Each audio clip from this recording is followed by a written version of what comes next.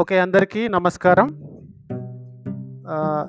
ఈరోజు మనము పాడ్కాస్ట్ ద్వారా విద్యార్థులకు పాఠాలు ఎలా చెప్పాలి, వారిలో ఆత్మవిశ్వాసాన్ని ఎలా పెంచవచ్చు, చిన్న చిన్న అంశాలు వారు చక్కగా ఎలా నేర్చుకుంటారో మనం చూద్దాం. ఈ విషయాన్ని మనందరం కూడా చర్చించుకొని విద్యార్థులకు చేరవేసే విధంగా ముందుకు పోదామని నేను భావిస్తున్నాను. ధన్యవాదాలు.